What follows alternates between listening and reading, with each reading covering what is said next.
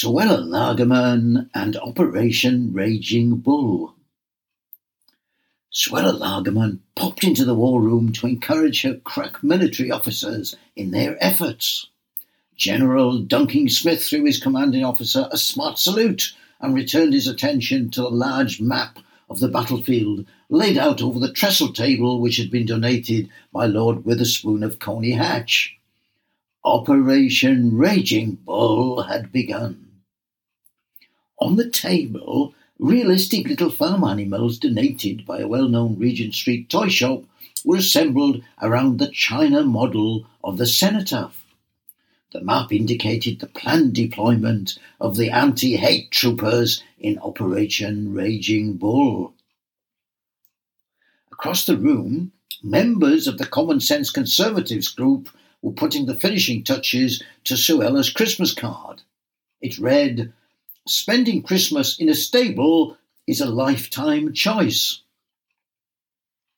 Standing alongside Duncan Smith was her chief comms officer, Miriam Catswhisker. She was handling the flow of information from active service unions around the country.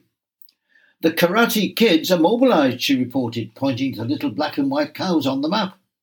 "They plan to hijack football coaches at motorway service stations before proceedings to the cenotaph. The little brown chickens there are the Saxon Ultras, who are trained cage fighters." Duncan Smith was prodding his phone with a podgy index finger. "Message received from codename Jam Jar. He says his crack troops are on their way and are already approaching London."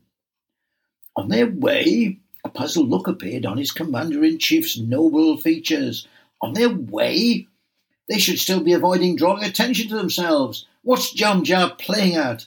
He's drawing attention to himself again by arriving early. Duncan Smith flinched at the glare known to addle the brain of anyone coming into direct contact with it. Suella had always had suspicions about the loyalty of Jam Jar, leader of the Anglo-Saxon Puritan League.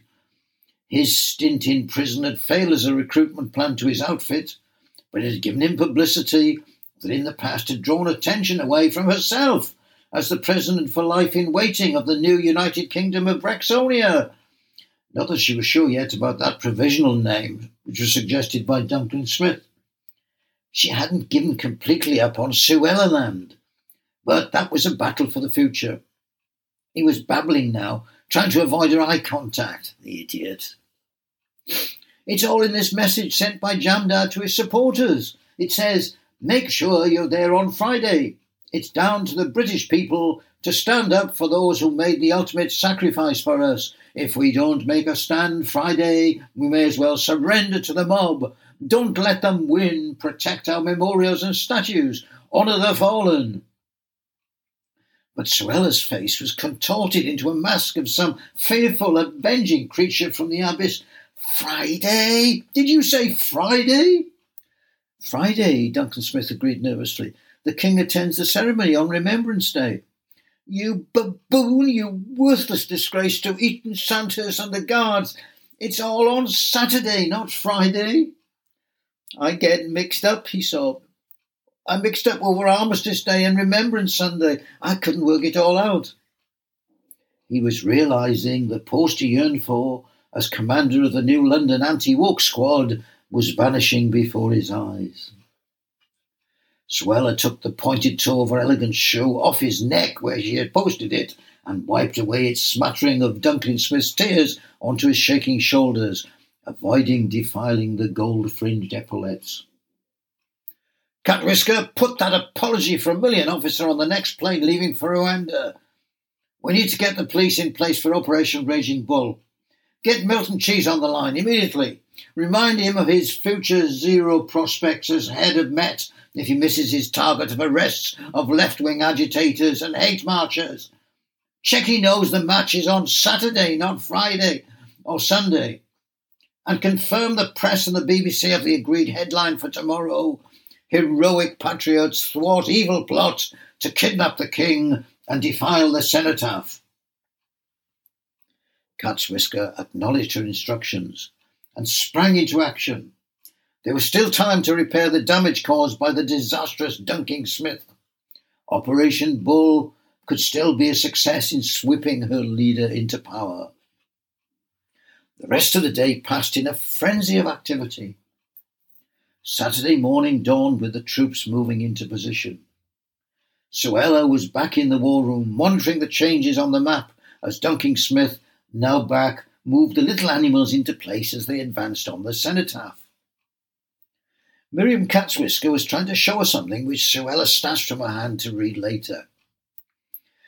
Historians will doubtless point to the slight but important detail in the message that had been transmitted around the world and which was to turn her triumph into disaster.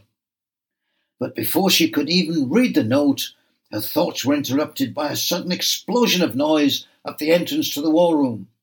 "Police, put down your weapons!" "What? Who? Why?" spluttered the confused Home Secretary. "Don't you know who I am? I am responsible for policing in this country." "Not any longer you aren't. You are under arrest for impersonating a Minister of the Crown, plotting against a series of Prime Ministers, and sending a message mocking both His Majesty and the symbol honouring our glorious dead." She looked at the note that she had taken from Catswhisker. Then she realised the fatal blow it had brought to all her dreams. Was it a mistake, or maybe the result of sabotage by her enemies? It doesn't matter anymore. The message read, "Heroic patriots thwart evil plot to kidnap the cenotaph and defile the king." The subhead read, "The cenotaph is hiding in a secret location." Then the familiar voice of the Prime Minister broke into her dazed consciousness. "You thought you could outwit us, Suella, but you overplayed your hand. This coded message shows your evil plan. I'm replacing you with David Cameron, someone the nation can trust.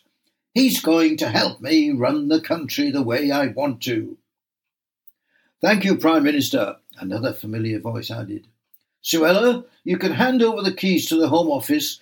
You won't be needing them where you are going. It's on a luxury liner still floating where you left it. And then there's the trip to Rwanda to look after." He paused, smiling a little. "Just the sort of place to write your memoirs, I'd say. I had to manage with a shed at the bottom of the garden."